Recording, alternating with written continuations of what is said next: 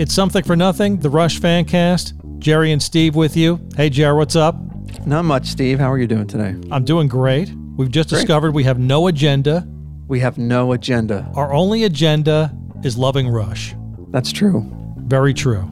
We're not trying to convince anyone of anything other than to love Rush. Exactly. You can find us on Twitter at RushFancast. Instagram, we are The Rushcast. And our email is therushcast@gmail.com. Email Jerry. Tell him what you think of the podcast. We appreciate all the emails we get. And we appreciate the bass intro done by our good pal Lex, as always. And before we get to your email, Jer, I've got a letter to read. You have an email to read? It's not an email. This is a letter from one of our listeners. His name is Derek. You can find him on Twitter at Silverhammer_13. And he personally handed me this letter. Okay. It's a letter, like something that you would get in the mail. It's a letter, and he reached out to us. Well, let me read you the letter. Okay. This Neil Peart poster comes from a Modern Drummer Festival at Montclair State, New Jersey, September 15th, 1991. So along with the letter was a poster. Okay. Very nice poster. There was a stack of posters on the table by the auditorium door with all the vendors. My high school friends and I were obsessed with Neil and Rush, so we kept taking a few at a time. By the end of the show, we had a sizable stack. We used them to decorate our lockers, bedrooms, as book covers, and hung in every apartment. They've been rolled up and kept in pristine condition for 29 years. On Neil's birthday, I thought, what's the most excellent thing I can do today? Oh. And since I have a few posters left, I thought to offer one as a giveaway to a fan of the podcast. Wow. So I reached out to Steve and Jerry. No way. So we're the most excellent thing he did that day? We are the most excellent thing he did that day. Neil was an amazing man who made the most of each day and lived an incredible life with a sense of adventure. His drive, work ethic, and care for drumming, lyrics, and everything he did outside of Rush is a great inspiration, and he is dearly missed.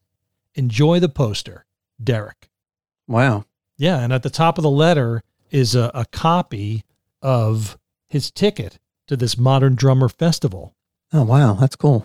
I can see it. Yeah, so we're going to give away this poster, and we're going to give away the letter that's enclosed with the poster to a listener that is on our email list. Right. Just like we did with that extra big, beautiful book of bass. Right. A while ago. So if you're not on the email list, email Jerry at therushcast@gmail.com.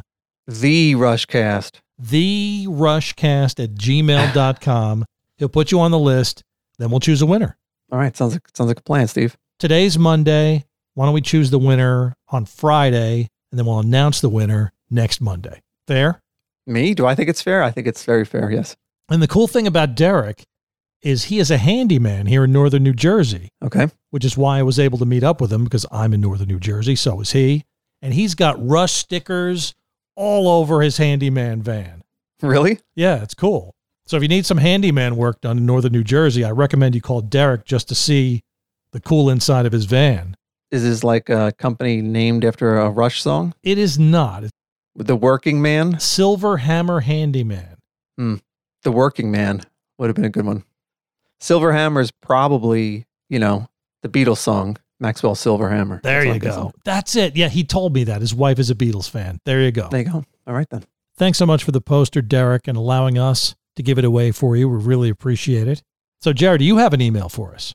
I don't have an individual email, but I think we should talk about the emails that we got and the comments that we got about our interview with Martin Popoff. Oh, yes, Martin. So I thought the interview went well, didn't you? Yeah, I thought it went great. I mean, Martin's terrific. Yeah. He has strong opinions. Yep. And his strong opinions are what caused the feedback from our listeners. Yeah, he rubbed a lot of people the wrong way.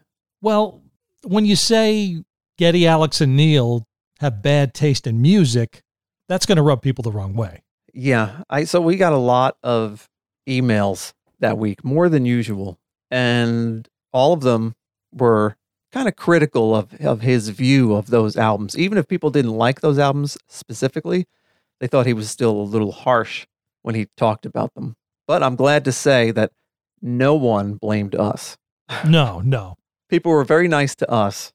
Well, also people said we shouldn't have Martin back, but I disagree with that. Mm-hmm. I think we absolutely have to have Martin back when he has his third book, Rush in the 90s, and we'll present these criticisms of his opinion to Martin. That should be interesting. Yeah, well, I don't think he's going to change his tune. I give him I give him credit for being honest and not saying things just to sell a book, right? Yeah. A lot of people, of course, said that he's not a real Rush fan, which, we've talked about that before too. Well, the thing is, there are a lot of Rush fans who love the 70s stuff. We've talked about this before. They love the 70s stuff. They love moving pictures. They love Signals. And then they dropped off. Yeah. Martin's just one of those. That's all. Yeah. And he also happens to be an author who writes books about hard rock and heavy metal. And Rush is one of those bands he writes about. Yep. And Rush did a lot of stuff after Signals that Martin should include in his books. And why wouldn't he? Yeah. I'm curious to see what he thinks of some of the later gems. I think he's going to turn people around because I think he's going to like Clockwork Angels. And I think he's going to like Snakes and Arrows. And I think he's going to like Vapor Trails. Yeah, I hope so. I hope so too. Because I like all three of those. We still haven't even talked about Snakes and Arrows. Can you believe we haven't even finished all of the albums yet, Steve? I can't believe it, but we're going to do it soon, and I can't wait. When we started, we thought we would do, I don't know, what was it, 40 episodes, 20 albums, one episode on each album. Yeah, we should have been done a long time ago, and we're not. Yeah, we should have, yeah. That's because we're talking with fascinating people, Jar. That's true. And we've got another fascinating person that we're talking to today on the Rush Fancast. President and CEO of Hudson Music. He's an accomplished drummer in his own right and the creator of the educational drum video market, Rob Wallace. Welcome to the Rush Fancast. How you guys doing? Thanks for having me. We're doing great. Thanks for joining us. We really appreciate it. We like to start out by asking our guests, Rob, what their Rush origin story is. When did you first hear Rush, and how did you become a fan? Oh, boy. That's a tough one. I'm so intertwined over the last, I guess it's probably close to 35 years with Neil, that it's a little hard to separate sort of everything that happened before that period of time and then after that period. But I know, I don't know, boy, it's got to be in the, somewhere in the mid 80s, I started hearing, Rush music like all of us and taking note of who's this guy playing drums there, I didn't start out as the biggest, Rush fan, but over time, I just, I came to really respect and admire the band, the music, and Neil, and especially, Neil's drumming and just his whole creative focus. And as we chipped away and kind of wore him down to eventually do a project, I really came to appreciate Neil, probably more so after we started working together and getting to know him as a person than even up to that point. So why don't you tell us, Rob, how your relationship with Neil Peart began? You mentioned you wore him down. How did you do that? What happened was the first project we did with my first company, DCI Music Video, we were working with Kathy Rich, Buddy Rich's daughter, and we were filming the scholarship concerts that she was doing around the country. We filmed several of them, a really big one in 1989 with Steve Gadd, Dave Weckl, Louis Belson, Dennis Chambers, Vinnie Colaiuta, Louis Belson, and Greg Bissonette. And it was, some people refer to it as the sort of the biggest and best drum show that's ever happened and been recorded and so forth. And we put that out. And I forget exactly the year. She did one in New York at the old Ritz Theater, and Neil was on the bill with Steve Smith and Omar Hakim, Smitty Smith. And so we kind of came along with that show and that project. And that's really where we met Neil for the first time, was working on that show. One of the real clear images I still have from that show was walking outside and seeing the line go, I don't know, as far as I could see down, I think it was 8th Avenue in Manhattan. and actually the fire department coming in and saying if we didn't start letting people in, they were going to shut the show down because it was getting dangerous because there were so many people out on the sidewalk and spilling into the streets. Yeah, I guess that shows just how much of a draw Neil was. Absolutely. That's when I really said, wow, Neil has got quite a draw because, 90% of the people came to see Neil. I think that was his first foray outside of Rush. It was his first sort of independent thing that he did.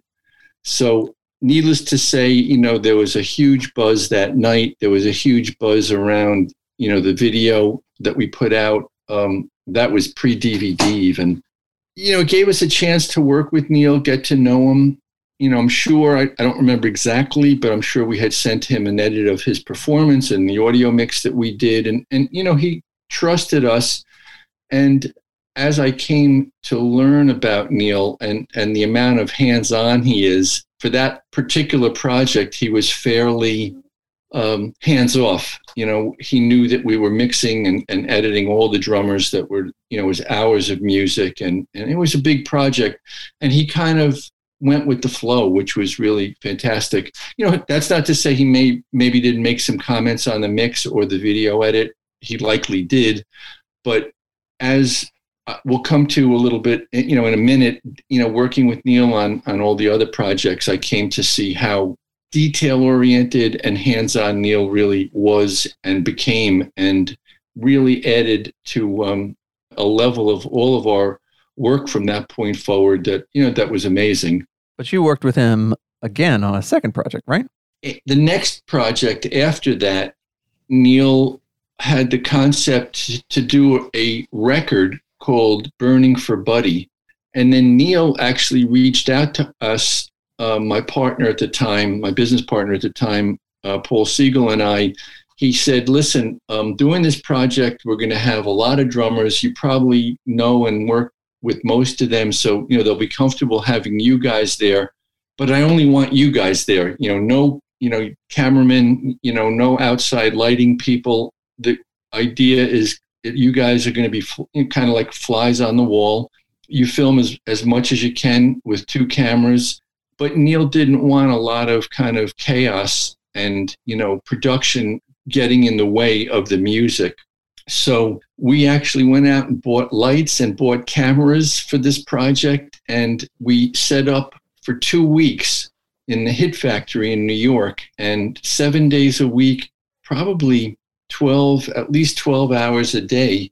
We filmed a who's who really of drummers: Steve Gadd, Dave Weckl, Dave Garibaldi, Kenny Aronoff. It was just, on and on and on. I'm not trying to drop names, but that was the project. And, we did know most of the guys. So, for them, there was a little bit of a comfort factor because everybody that came in was nervous. Everybody, really rose to the challenge, but they were playing Buddy Rich charts. So not only were they kind of going to, they knew they were going to be kind of compared to Buddy Rich. So that's pretty daunting for any drummer to sit in the seat behind the kit and like record a Buddy Rich track that he was known for. But they also wanted to look good in front of their peers because the shooting gallery was, a lot of drummers, everybody was hanging out watching the whole thing happen. So they were in the control room and, you'd never know who was going to be in there, that day, but it was the who's who. So the pressure was on for everybody. I think it actually helped everyone because they raised their game. Everybody's performances were just, stunning. And Neil recorded, I think it was 22 guys at the end of the day, or 24 guys. It was crazy. In a 2-week period, it was like 2 to 3 people a day would come in. They would get their kit set up. They'd run through the chart 1 or 2 times, and they'd start taking them. And at some point, they would say, okay, that's as good as I can get it. They would break the drums down, bring in the next guy's set. The next person would go on, and it was just amazing. That was the beginning of a long relationship you had with Neil, Rob. How did you keep in touch with him after that? We would write to Neil, in those days, and this is pre-cell phone and pre-internet, there was pre-email. but there were faxes. Neil would typically write letters. We'd write to him and say, "Hey, Neil, what's happening the next 6 months? Do you think, you can do an instructional video with us?"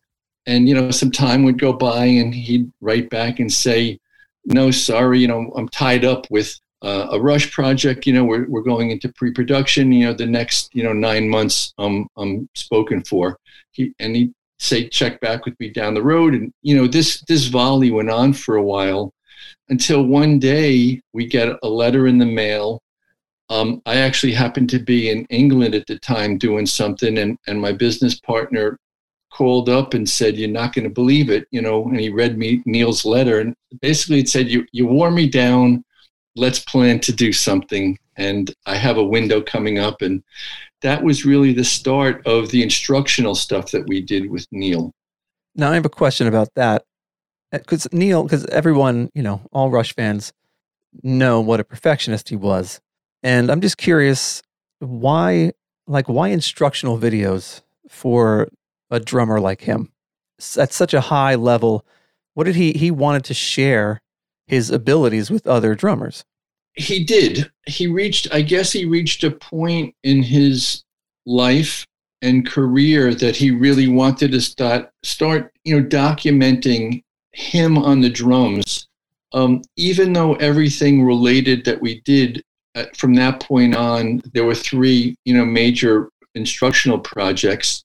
Everything that we did with him sort of on the instructional level revolved around Rush, but it really focused on him. And more than just sort of saying, well, here's what I did in, this song, and here's what I did in that song. He would really talk about conceptual, what he was thinking and what he was trying to execute on the drums and why. Everything Neil played, every note was thought out. None of it was sort of a random, like, okay, I need a fill. Let me, go to my, toolbox, pull out a drum fill, throw it in that song and that spot, and move on. No, Neil being Neil, everything had a reason and a place. And he thought about everything, not, lyrics aside. Obviously he was an incredibly deep thinker and deep writer. To answer your question, Neil really wanted to share his approach to drumming and his approach to playing in Rush, I think, ultimately. And that's why he did it. He obviously didn't need to do it for financial reasons, or he wasn't going to get rich on instructional videos, but he really wanted to share his approach and his respect for the drums with people. Yeah, I was watching Anatomy of a Drum Solo, and certain sections when he's breaking down, his thought process on the drums, he really is like, this is the busy part, and I'm going to balance that. I'm going to go over to the cowbells for 2 seconds, and then I'm going to, and it was just amazing because his drum solos were compositions. They weren't your usual kind of bang out a drum solo. Yeah, Neil's mind, they told the story and they took the listener, on kind of a trip, and there was, kind of a beginning, middle, and end, and I think he thought about his solos like with punctuation, putting a period after this and then going on to the next section. It was like, flipping a page in a book, then you go to this section and then, the drum set would spin and he would jump on the electronics and then, he would finish that segment, put the exclamation point on it, spin the drum kit around and then go to kind of building up to the finale of the solo, on the acoustic kit. It was all very carefully thought out, orchestrated in the true sense of the word.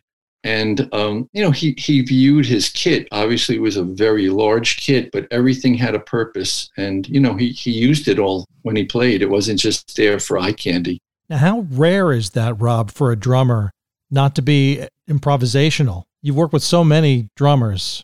How rare was Neil? That's a great question. Neil, his concept of improvisation grew as time went on. He studied with a drummer who was a very close friend of mine for a long time, a drummer named Freddie Gruber. And Freddie came at drumming and teaching from a real jazz background. In the 50s, Freddie would jam with Charlie Parker in Harlem at these like overnight jam sessions. Marlon Brando would be on bongos, and Freddie would describe these unbelievable scenes. But Freddie and Neil became best of friends. They, had an incredible relationship. Neil literally took care of Freddie in his final days. He'd sometimes sleep at Freddie's kind of crazy house. All the couches were covered in clear plastic, but Neil being Neil, and his, it's a whole other side, which maybe we could talk about, is, Neil, the human being, and his, the things he would do very under the radar, I would say, for people, starting, really going back. When Neil passed, it really struck me when I would see posts on social media by people that you could see were emotional when Neil passed, but they would kind of tell their story about, well, I was, really sick myself, and I wrote Neil, and 3 months later I got a letter back from Neil, hoping I was, recovering, and these real personal recollections that people had, that Neil reached out, on a personal level. He would visit people in the hospital that were sick, and it was all under the radar. He was very close with a drummer named Ian Wallace, who was a fantastic drummer, played in King Crimson and played with Don Henley and Bob Dylan, had an amazing career. I was also very close with Ian, but Neil would go, to the hospital towards the end. Ian had cancer. Neil would just show up and sit with Ian and hold his hand, and they would talk and tell stories, and that's what Neil did under the radar. And it wasn't just famous people that he did that for, In one of the documentaries, Neil always talked about how fans perceived him and how he didn't want to trample on their perception of him, but he also didn't want to live whatever fantasy they projected on him. But he kind of seemed to be the person that everyone assumed he was. Very kind, generous, smart, and everything. He was. Neil was immensely private. I think looking back, especially when he passed, and, I've been asked to participate in some tributes and some things like that. He was very, very private, and he took a long time till you kind of worked your way into the circle of friends that he kept, close and small. I think the two projects that we did before the instructional, the relationship changed drastically. Once we did the instructional, we spent, 3 or 4 days, working together for the first instructional project called A Work in Progress. That was in Woodstock, New York. And, at that point, we kind of got to Neil's inner circle, and, Neil valued his privacy. He was a great guy to be around. He was entertaining and warm and funny and friendly, and he would joke with the crew guys. We would have 10 people, 15 people in the studio with us, between cameramen, lighting people, audio people. And it wasn't like Neil sat in a corner and was shy. He was just very protective of his privacy.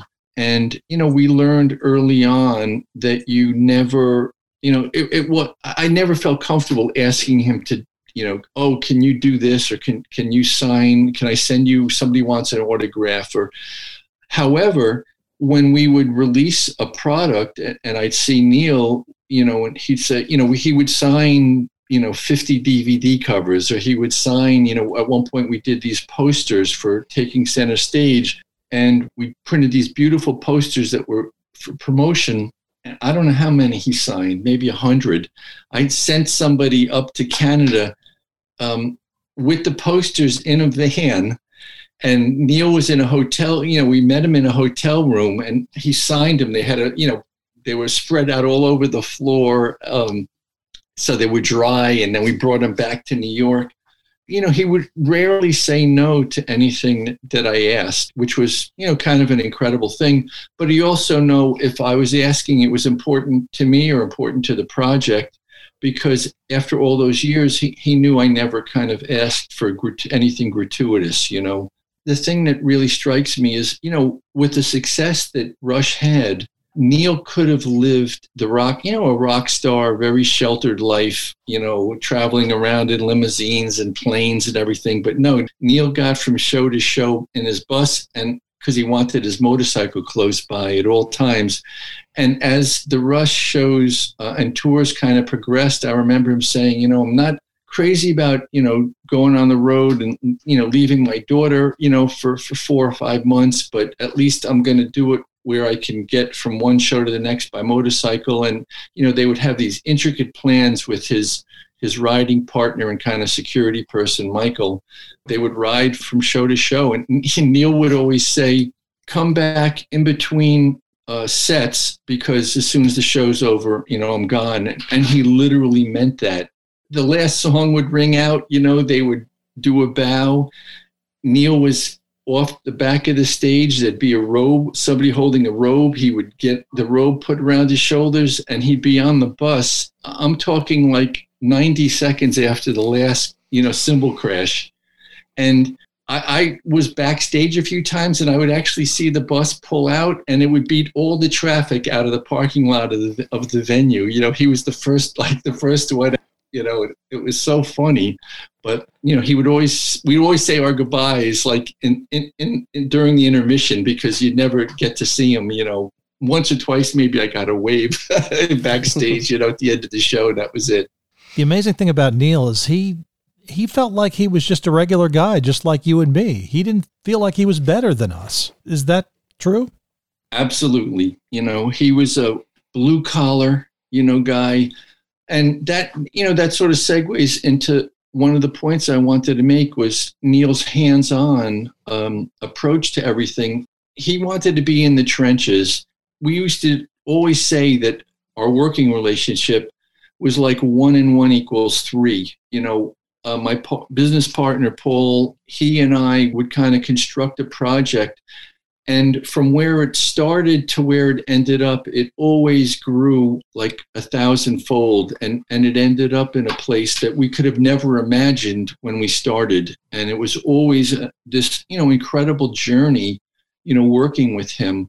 And, there were, it was very touching for me. There were a few interviews where I would read, Neil would refer to us in a similar vein. I would never compare it to Geddy and Alex, but he would kind of feel that we had a partnership, for a number of years, because we were exposing part of Neil to the world that no one ever got to see.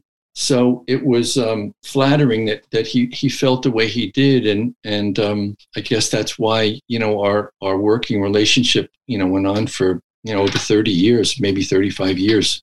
So what did you learn, Rob, from Neil that helped you with your future collaborations with other drummers? You've worked with dozens of drummers. How did Neil help you in your career? Part of what I got from Neil was just the work ethic, that every detail needed to be tended to make a great product at the end, and that went down to, Neil's selection of the paper that was used for the booklets that went in with the DVDs. I mean, he saw paper samples. The box for the DVDs, we would bring in the Rush artist, Hugh Syme, to do a lot of the design work.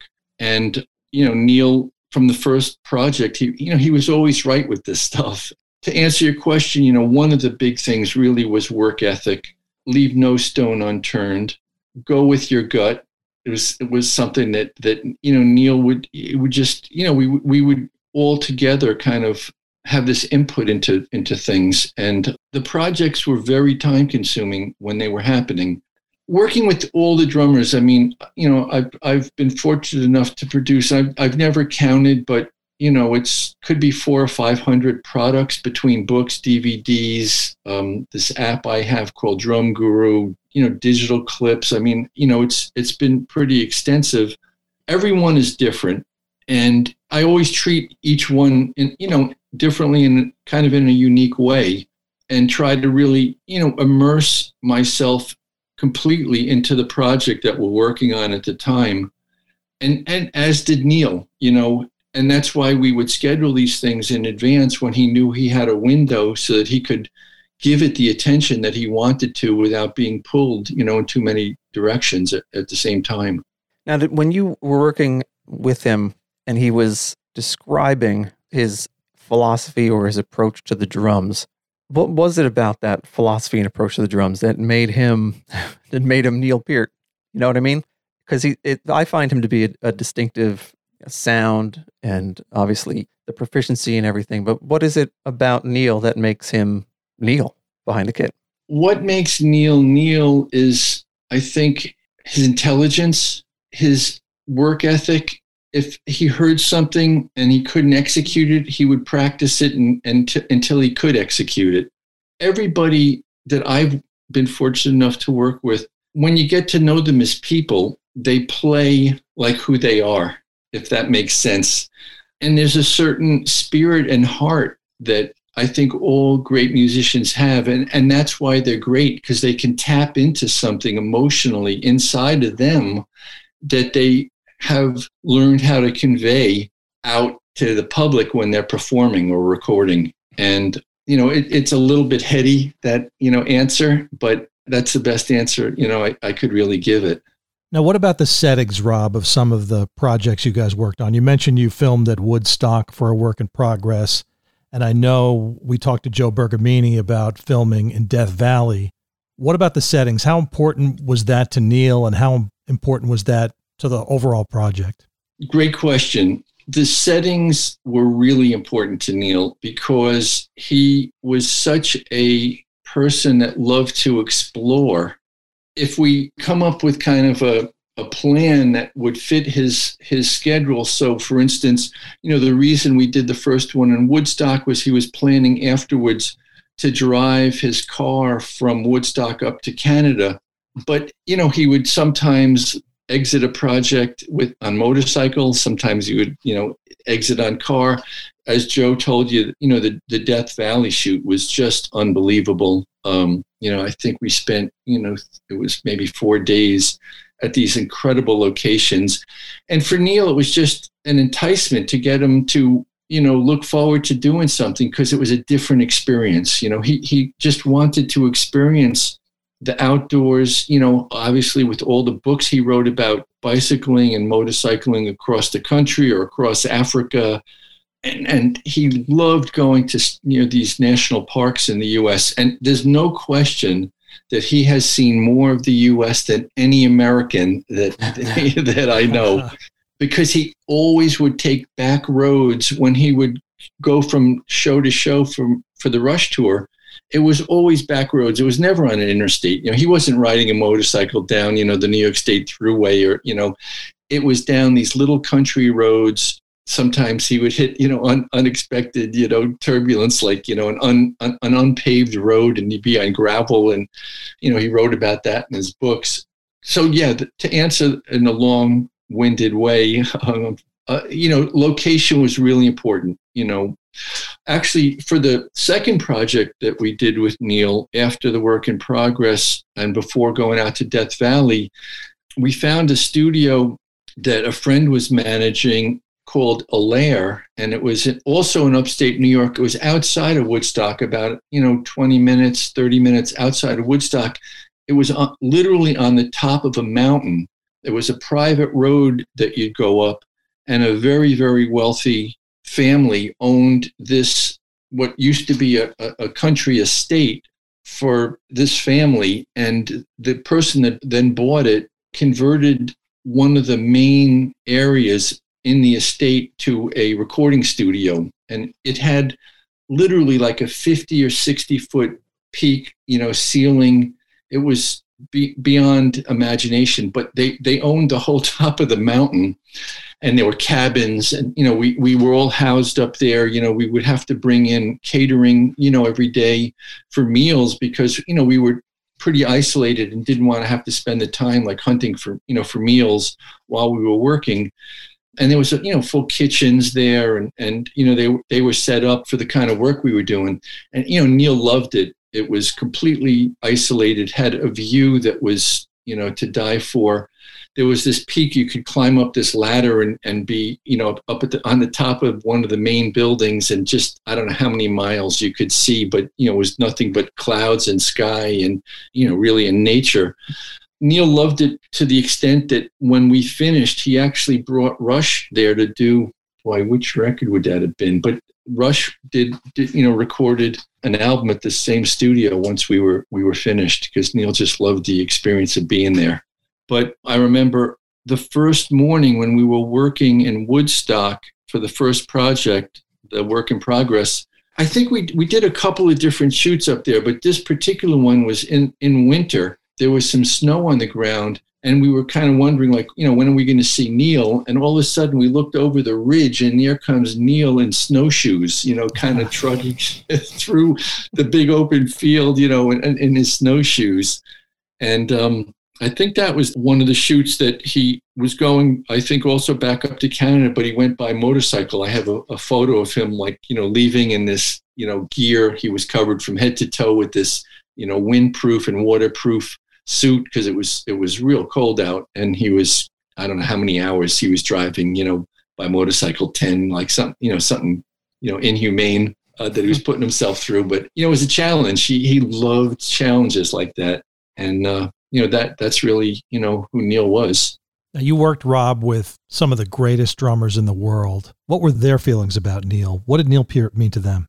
The drum community is, I call it, whenever drummers are together, I call it the big hug fest. There's an organization called the Percussive Arts Society, which in a few weeks is going to be honoring Neil for their Hall of Fame. And I was fortunate enough to be invited to be on a panel, actually with Joe, Mike Portnoy, and one of Neil's closest friends.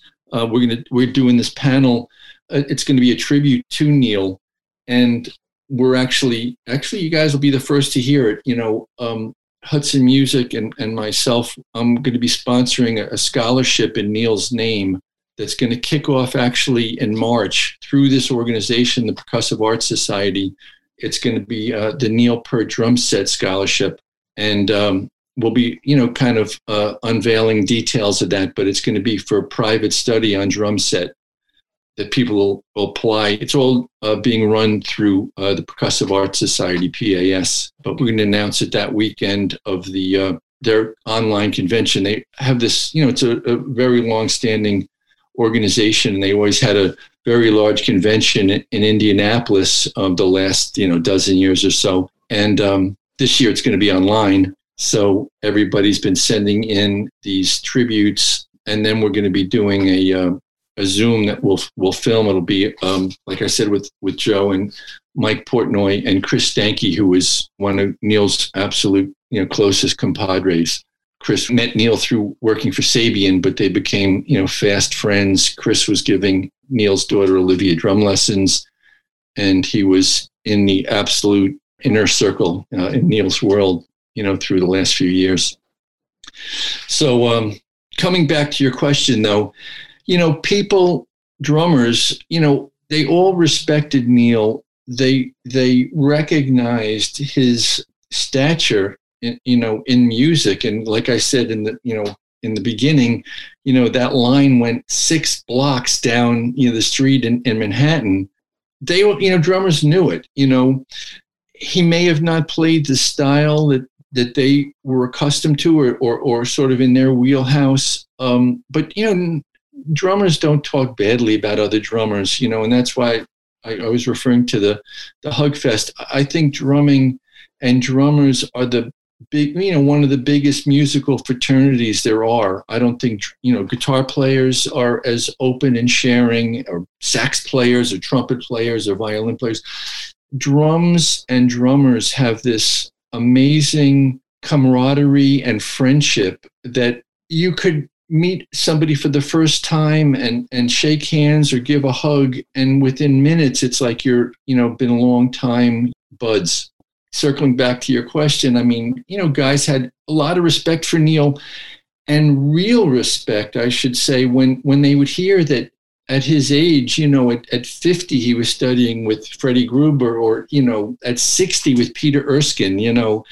They were like, wow, that's pretty damn impressive that somebody at his stature and his, level of success is still looking to improve. I think that maybe more than anything rang out with everybody that I ever talked to about Neil. And it was like, is he really doing that? And, there are guys that are committed to the instrument like that. I just yesterday morning, was catching up with Steve Smith, and he's been telling me what he's been practicing. He's one of those guys that just comes home from a tour and the next day he's practicing. It's amazing, and it's inspiring to see that. And there are guys like that. And, Neil would probably go for periods of time when he wouldn't pick up sticks, but then he would, really delve into it.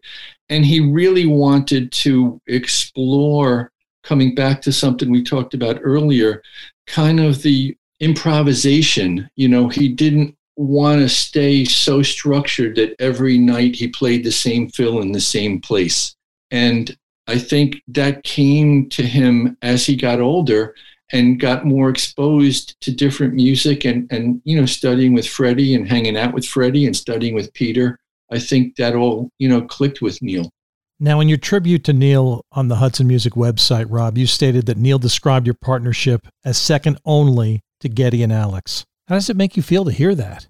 I touched on it earlier. It makes, it gives me the goosebumps just to hear you say that. I love Neil. I miss him terribly. And, to hear him give respect to me that way is, what can you say? I mean, what could be a better tribute? It beats, for me, it beats like any of the financial rewards, and it makes all of the incredible efforts that we all put into working together and working on his projects and the years of begging him to get started with us, it makes it all worthwhile. For me, at the end of the day, it's all about the relationships, and that's the number one thing for me. That's always what drove me. We all got to make a living and take care of our families and all of that. But, to be able to do that and get, a response out of somebody like Neil, who is so immensely private. Yeah. It's I could get myself good and choked up now. Well, Rob, thanks so much for joining us today and sharing your stories about Neil Peart. It really was fantastic.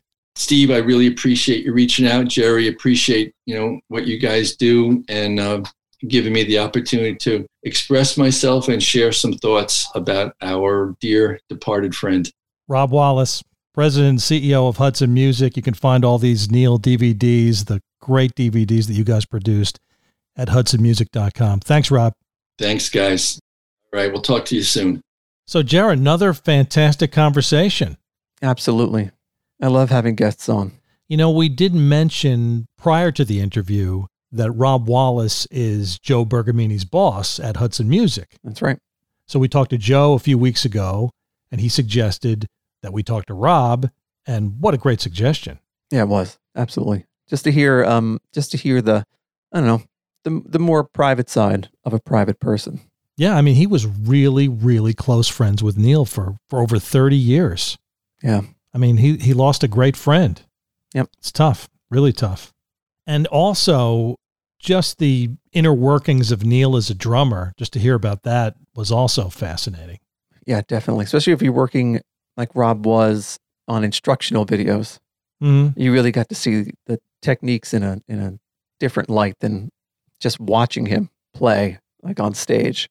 Right. And Rob worked with so many great drummers. So many. I know. If you check out their website, the stuff that they have there, just like it's a who's who of drummers. It's crazy.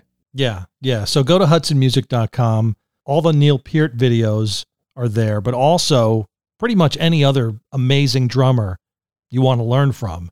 You can find it on hudsonmusic.com, which is great. Yeah, that's right. So anyway, Jer, I think we should wrap this up. This went long enough. It did. You can find us on Twitter at RushFanCast, Instagram, we are The Rushcast. Email Jerry, therushcast@gmail.com. Let him know what you thought about our interview with Rob Wallace. The bass intro and outro, as always, done by our good pal Lex. And Jer, I hope you have a quote for me. I do. And this time I'm going to quote from Time Stands Still. Oh, nice. I think it's an appropriate song for the conversation we just had. Mm-hmm. Summer's going fast, nights growing colder, children growing up, old friends growing older. Experience slips away.